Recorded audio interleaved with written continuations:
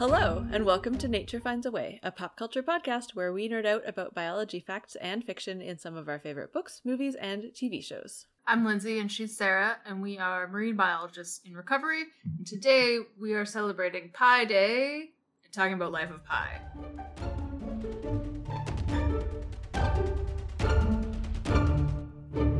Yay! Not related, sadly. Well, his name is not to do with pie, but No, he learns to embrace pie, and I like to embrace pie. indeed, I was gonna make pie, but it's a Monday night, and it's Mhm. not actually that close to Pie Day, so Nope. We're recording this ahead of time. Maybe we'll have pie on actual Pie Day. Yeah, so The Life of Pi is a movie that I had never seen before. Oh, Yeah. I had. I'm 98% sure I had. It came out in 2012. It's based off a book by Jan Martel, which I have, but I don't know if I actually read that version. I'm pointing to it because you guys know. like the copy of it? Yeah. Yeah, because I'm pretty sure I read it in Australia in like a lending library hostel situation. Yeah. I think I read it before that. It came out in 2001. Yeah, I don't remember when I read it, but I definitely have read it. Because I had it in my brain that I read it in high school, but if it came out in 2001, I did not read it in high school. No. So, yeah, I don't really know. Me either. But Yeah. I read it a long time ago. Haven't read it since. Yeah, no, I read it when it came out, and I maybe read it after that. I don't know. But yeah, I might have read it in a hostel. It seems like a book that would get passed through hostels a lot. Definitely, yeah. Yeah, anyways, it was interesting. Most of the time, I couldn't fully watch the screen. Nope. Because Lindsay and I both get seasick, and most of the movie, the camera, like the POV of the camera is like on a boat that is bobbing in the ocean. Oh, yeah. And this movie was Oof. filmed for 3D Uh-huh. because it was 2012, and this is still credited, like listed, even in the Disney Plus little like one sentence blurb as a visual masterpiece, which like, yes, is very stunning. But that's why it was made. They're like, look at how beautiful this is. Look, it's like you're on a boat. I'm like, I don't want to be on a boat. I can't be on a boat. Yeah, so I'm glad that I didn't see this in theaters, especially in 3D. I feel like now that I'm thinking about it, that might have been why I didn't see it, because I'm like, movie in the ocean 3D, I'm not going to the theater to watch that. And then just never got around to it after that. I don't know. Yeah, I have no idea. Like, if that was the case, maybe I watched it on a DVD. Maybe DVDs would have been not as bad. Maybe the TV was further away. I don't know. But I'm pretty sure I've seen the movie. Yeah. I mean, also a lot of the visuals, like, because it won a bunch of awards and it's like on posters and stuff, like, so a lot of the visuals, even though I hadn't seen it, were familiar. That's why I'm confused. Yeah. But yeah, I don't know. So because of that, I think I liked the book a lot more, even though I don't super remember it, just because I could follow the action without feeling nauseated. Yeah, so I don't know. This has been on our list basically for a long time, I think. Just because it's got a lot of different animals in it. But it also is kind of like magic realism / unreliable narrator. Maybe both? Yep. I don't really know. So like I'm super forgiving of like any inaccuracy especially like on the lifeboat scenes, because of those reasons. Like it's not trying to tell a realistic story, it's trying to tell a story of how it felt.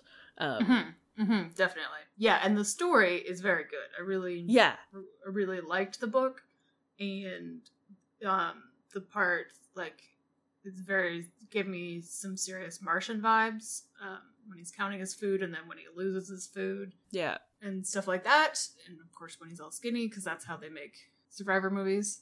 Yep. But yeah, it's one of those things I remember when I read it the first time, and you get to the end and you're like, I don't know what like, it's supposed to be.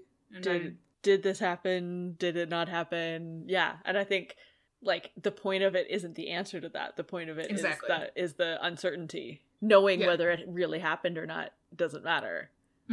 Right? Yeah. Like that's which I really like. I really like. It's very like literary. And they did a good job of like, I think, conveying the otherworldliness of his experiences on the lifeboat in the movie, the parts that I could watch.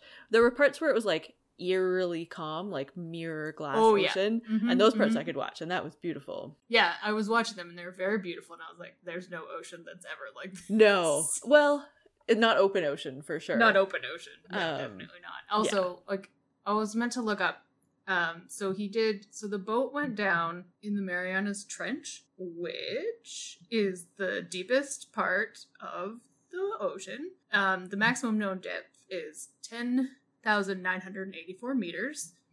And, okay, so it is in the Philippines, because he was talking about Marianas Trench, and then he's like, and then we got to Mexico, and I was like, I need a map. Yeah, so they went across the Pacific from India. Mm-hmm. Yeah, it is never calm in the Pacific, that part. Well, there are like bits of doldrums and stuff, so like it could be maybe not that calm, but calm. Yeah, if you just you hit, but yeah, it was weird, but beautiful in a movie, and also in your brain when you're like when it's been insanely. Yeah, that's true. And then if you then it feels like it's that calm, even if it's not actually that calm. Yeah, like the water from my apartment looks that calm. Yeah, but I exactly. Am 3 feet away, and not 3 feet away, 3 blocks away, and 11 stories up. Yeah. So sorry, I'm just looking at the Marianas Trench Wikipedia, and it was like, for the Canadian band, see Marianas Trench link. I'm like, yeah, only Canadians understand that one. And wish we did not.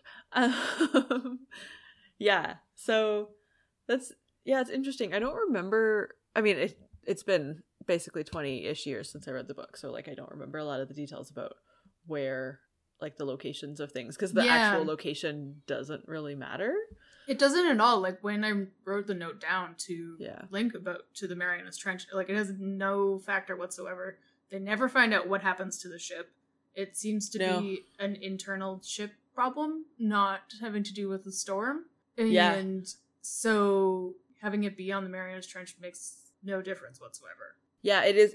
It's weird to me that they ended up locating it so strongly, because it could have been anywhere. So should we talk about some animals? Yeah, let's do it. Okay. Well, the animals that he gets on the boat with, there's a very dramatically arriving zebra, which was really intense.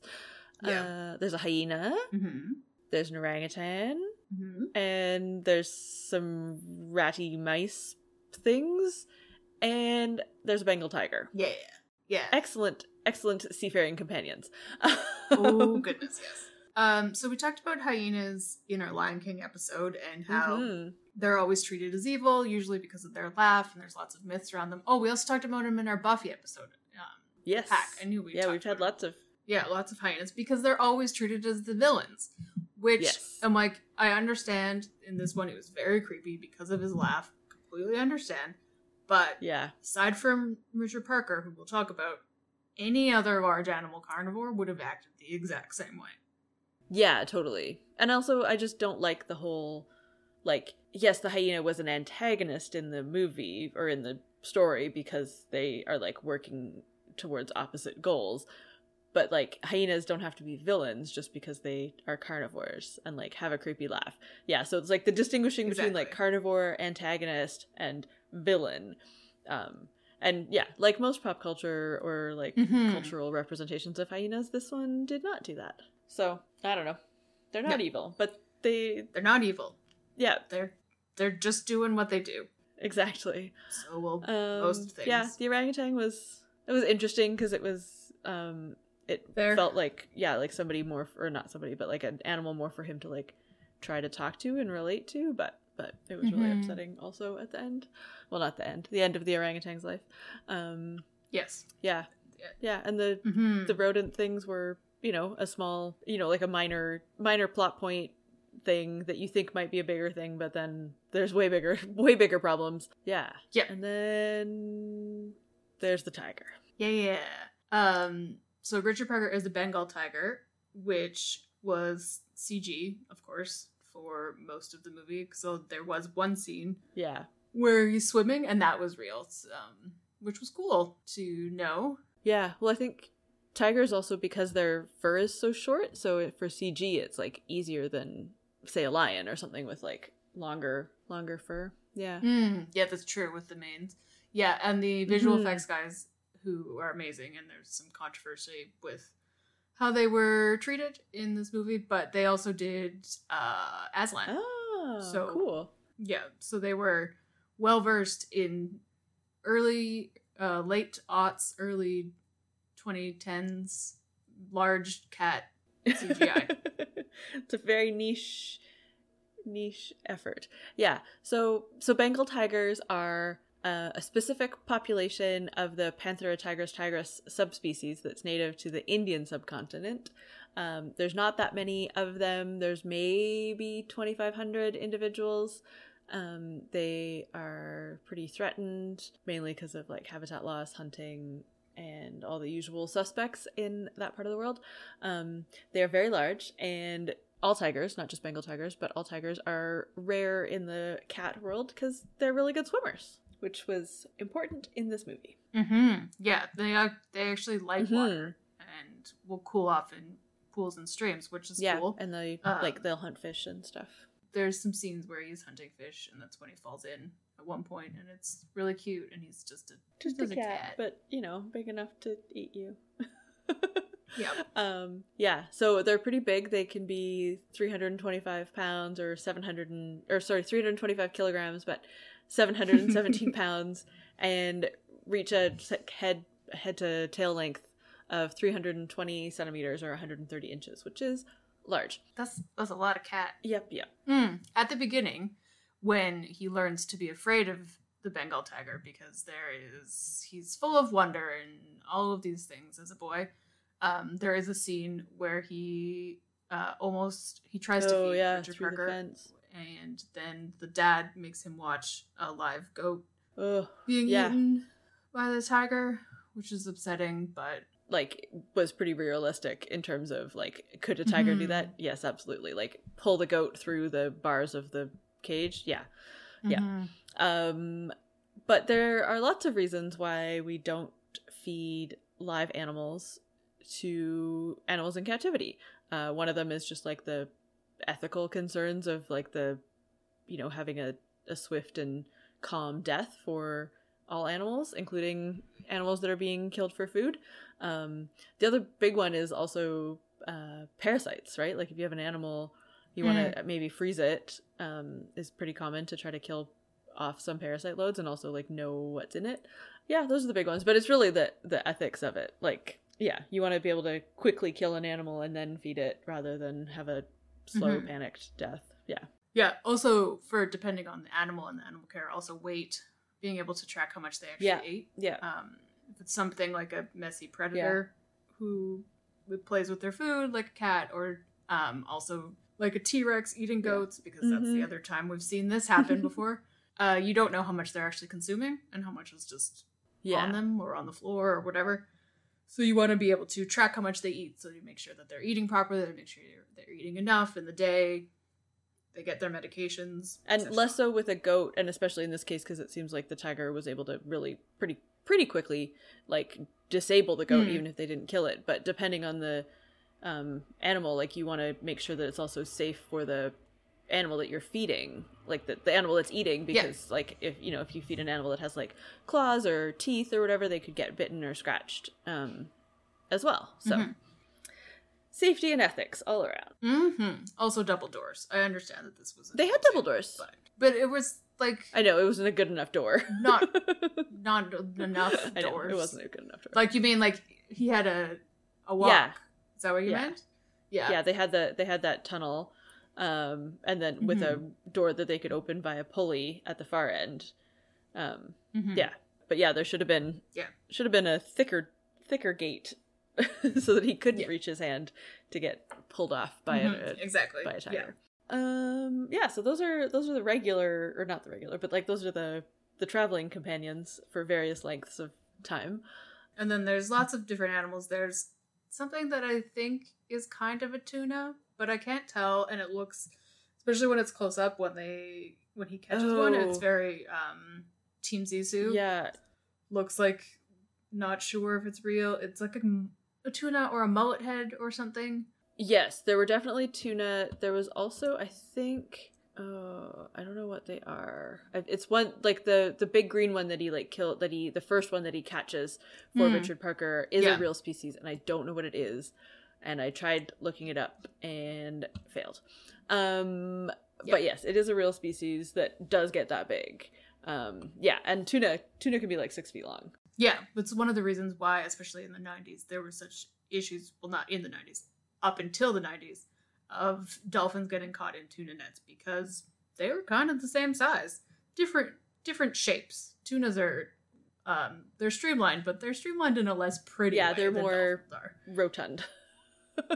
Yeah. They're pointier at the ends.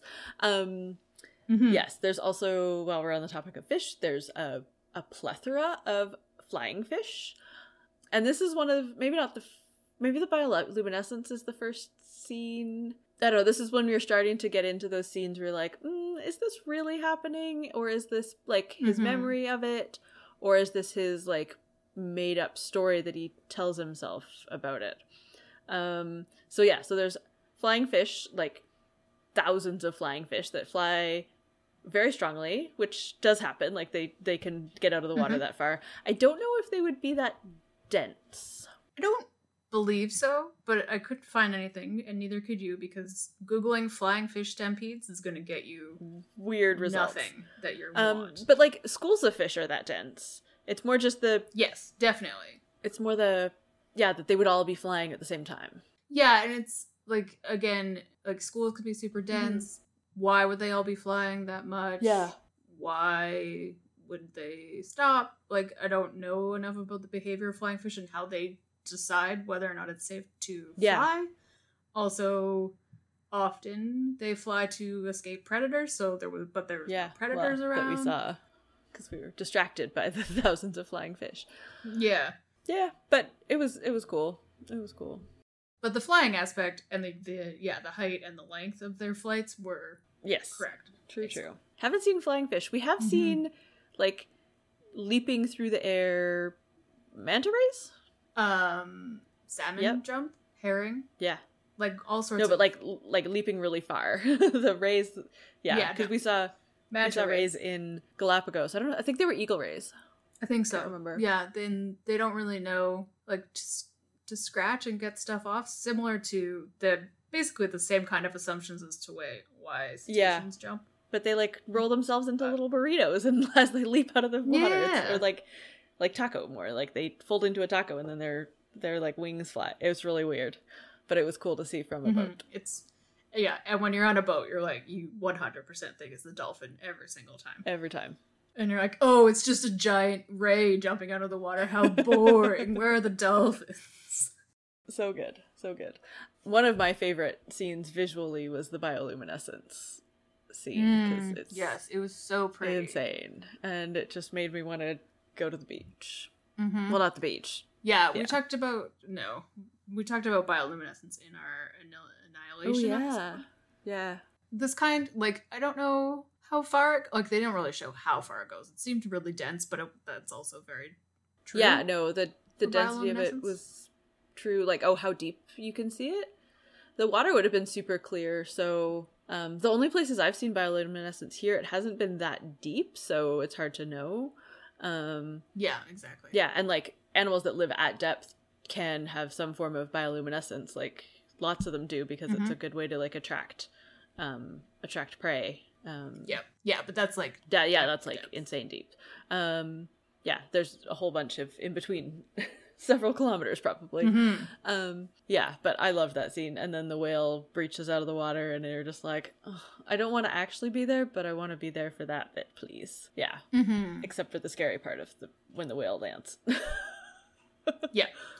Also, there wouldn't have been, like, that whale wouldn't have been that glowy all the way up. No, it would have dripped off a lot faster. Yeah. But that's fine. But it was still really pretty. But they're also, like, it was, like, mix of, like, bioluminescence, reflection from the moon, all that stuff. All that magical magic. Stuff. So good. Do you want to talk about whale sharks? Yeah. So at some point, there's not actually technically a whale shark in the book. They added it in for visual effect, but I don't think we're ever going to get to talk about whale sharks. So I'm going to do it now. So whale sharks are the biggest fish, extant fish, because megalodons aren't Real. We're going to say it every single episode. So the largest known length is 18.8 meters or 62 feet, which is insane. Mm-hmm. So similarly to the largest animal in the world, the blue whale, they are also filter feeding. But these ones are slow moving. And they are elasmobranchs, which you know because they're whale sharks. They are found in the open oceans of tropical oceans and rarely found in water below 21 degrees. They live to 80 to 130 years, which makes sense because they're so big, so you gotta have a purpose for that. But their mouths are giant and they're filter feeders, and so when you see them being fed, seeing them eat is really crazy. Just similar to baleen whales and low lunge feeding and all of those kinds of things, but because they're slow moving, they do a lot more stuff like the photos and memes you see of basking sharks. They're very similar to that. They just leave their mouth open and swim and yeah, and their mouth opens more like sideways laterally than whales. Like it doesn't open down as much. Some down, but not as much. And of course, because they are filter feeders and they eat plankton and small fish, they pose no threat to humans. Nope. Duh, like most sharks. But sorry, it's not Shark Week. We'll get there. So then the big, like, crazy scene, it's not like the end scene, but it's kind of, I don't know. It's like, it feels like more of the climax than the actual climax. Where, because so it's an odd story structure. But yeah, so where they find this, like, mangrove-y island that's like a carnivorous island, so there's all these millions of meerkats, like super densely close together. Everything, like all the food he finds tubers and roots and lichens and stuff, and everything's edible. There's like freshwater ponds, but then also the island like is eating everything. It's like in the night, at nighttime, so it's like safe in the day, and there's a reason it's so lush is because it's eating anything in the water overnight. I didn't feel like it was as well explained how creepy and weird it was in the movie compared to the book, but that could just be my memory. No, me either. Like it was definitely like I knew there was something happening, but it was even when Richard Parker fled to the boat and all the meerkats went up, I was like, it's a mangrove, so is it gonna flood? Is that why they left? Because that could have been the reason. Yeah, you know, the tiger. Maybe not, but the meerkats definitely would have been like, this is what happens every night. Yeah. Whereas in the book, I don't know, it was just explained more. It was more clear. Like, it was less clear how weird it was, but more clear how scary it was, if that makes sense. Yeah, so carnivorous islands are not real. Yeah, no. And that gets called out in the story as well, that, like, nobody knows of this islandy thing. Nobody's ever seen it, whatever. So it seemed like they were mangroves. I just made that assumption. Mangroves do, I think, need some kind of real land to root into, but they can live and they gain nutrients from salt water as opposed to dying from salt water. Yeah. No, and mangroves do make those sort of dense mats. They weren't actually mangroves. I don't think. It looked more like no, I don't think like some sort of ficus, like fig tree kind of thing. And I think there are some fig trees that can be sort of like estuarine. And so yeah, it was like a fig tree mangrove combo with lots of meerkats that don't live in the ocean. No, that was the other thing. Yeah, I'm like, no, meerkats. How? Also, like, what are you doing here, meerkats in the Pacific? Yeah, meerkats live in southern Africa. Yeah, but did we talk about meerkats in? I don't know why we wouldn't have. They're a main character in Lion King, but they're not. We also recorded the Lion King on one phone while we were babysitting. That's true. It was a long time ago. Yeah. No, meerkats are cool, and they live in large groups, but not that large. No, not that large. Yeah. No, they are. Yeah, like what were they eating? Fish. It looked like there was lots of fish bones everywhere. Oh yeah, it's true. Yeah, but I think, what do they eat? Oh, they're insectivores. Okay, so yeah, they would eat small fish. Yeah, you know that. You watched Hakuna Matata. I know, it just took a minute. Recall. Yeah, it's fair. Yeah, so this is the scene where you're like, okay, not everything that we're seeing is 100% the reality of what happened. If in case you hadn't come to that conclusion yet, this is the scene where you're like, okay, there's some delirium from starvation and dehydration, and also like trauma related complications, and also just not wanting, you know, like based on his like story that he tells the insurance adjusters, like if that happened and like that's like the stuff he's willing to share, if that's what really happened, then like the trauma from that would also be like, okay, well, I'm just gonna get through this by making up a crazy story to myself. But again, it's about like explaining how the journey felt, not about what actually happened, because also like I'm sure most of the time on a journey like that, the main thing other than panic would be boredom, like and also that fun simultaneous panic and boredom.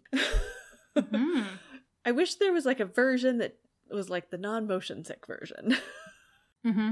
Yeah, like it was very beautiful, but also like we were talking about this beforehand, it just made me mad again about that entire era, and like the parts where the scenes like transpose on each other and like they're in the park and then the ship's there and all this stuff. I'm like, okay, I get it, you're cool. The things that were done just because they could do them. Exactly. And I'm just like, okay. Yeah. Although I do feel like there was some of that like otherworldliness in the book too. So I think in some regards, like it is a good candidate if you're going to make a book into a movie for the sake of doing some really cool CGI stuff. Like this was a good pick for it. But that doesn't mean that it's actually like a good movie. Like it's an accomplishment and there's good parts of it. Yeah. But yeah, I would say it hasn't held up now that the technology isn't like new and exciting. Exactly. Yeah. But it was good to watch. It's on Disney Plus if that's your thing. Worth watching, especially if you don't get seasick. I think you would probably get more out of it. Yeah, I think you would really enjoy it. It's very pretty. And the kid who plays Pi is really good.